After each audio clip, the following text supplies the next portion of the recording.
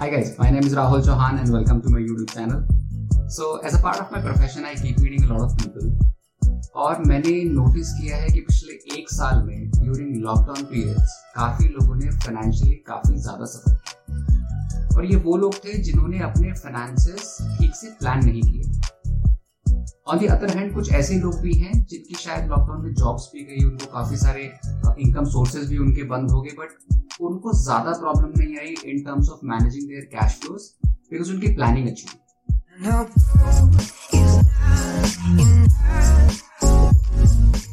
आज हम डिस्कस करेंगे कुछ ऐसे आसान तरीके जिनकी मदद से आप अपने फाइनेंसेस अच्छे से प्लान करते हो।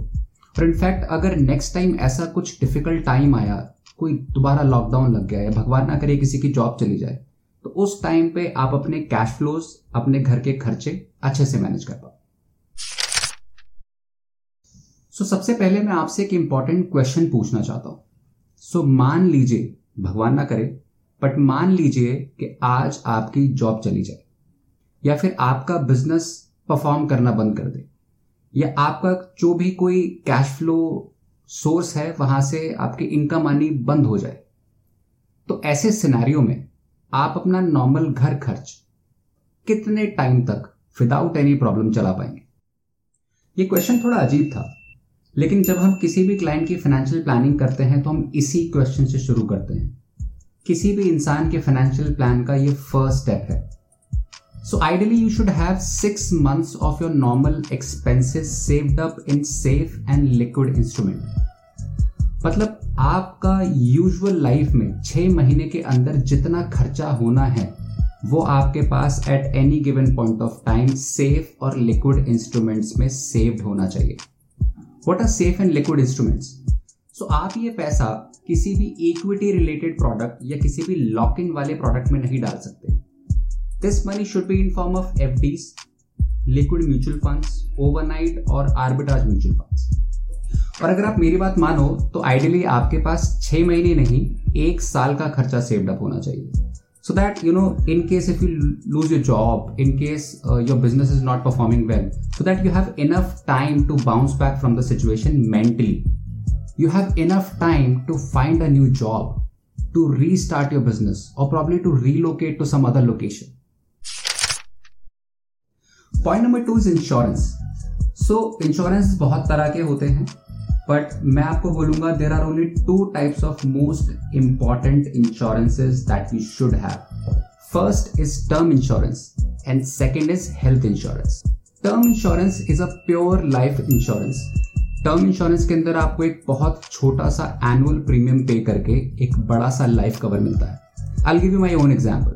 I took my term insurance when I was 23 और आज भी मेरा प्रीमियम ऑलमोस्ट सेम है।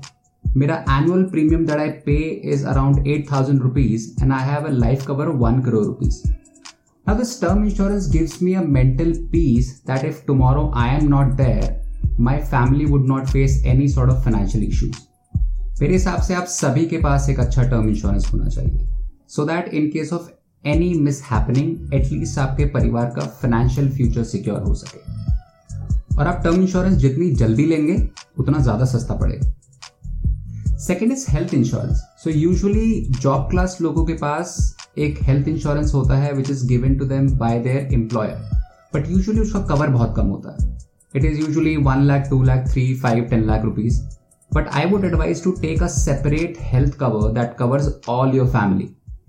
और मैं ऐसा इसलिए बोल रहा हूं कि मान लीजिए कल को कोई फाइनेंशियली डिफिकल्ट सिचुएशन आए और उसी टाइम पर आपके परिवार का कोई सदस्य बीमार पड़ जाए, तो आपके फाइनेंशियल क्राइसिस की वजह से उस सदस्य के इलाज पे कोई भी फर्क ना पड़े। वैसे इंडिया में आज भी लोग हेल्थ इंश्योरेंस को बहुत ज्यादा इंपॉर्टेंस देते नहीं है। मैं आपको एक रियल एग्जाम्पल देता हूँ। कुछ साल पहले मैं एक क्लाइंट से मिला था, वो ग्रेटर नोएडा में रहते थे। उनके पास काफ़ी ज़मीनें थी, इवन उनकी काफ़ी ज़मीन अक्वायर भी हुई थी, तो he got a lot of money. So during my conversation when I suggested him that आपके पास एक अच्छा हेल्थ इंश्योरेंस होना चाहिए that should cover your whole family. तो उन्होंने मुझे बोला कि राहुल जी, हम गांव के लोग हैं, हम ना घी दूध खाते हैं, हम लोग नहीं बीमार पड़ते हैं शहर वाले लोग, और हमें ये इंश्योरेंस की कोई ज़रूरत नहीं है, हमारे पास काफ़ी पैसे हैं, हम लोग मैनेज कर लेंगे। सो ऑल्दो मैंने उन्हें काफ़ी समझाया बट उनकी कुछ खास समझ में आया नहीं। एनीवेज कुछ दिनों बाद मुझे पता लगा कि उन क्लाइंट के पोते को, जो कि कुछ 7-8 साल का था, एक लंग इशू हुआ और विद इन 2 years उस बच्चे के इलाज में उनकी ऑलमोस्ट सारी ज़मीनें बिक गई। लोगों के घर बिक जाते हैं हॉस्पिटल्स के चक्करों में।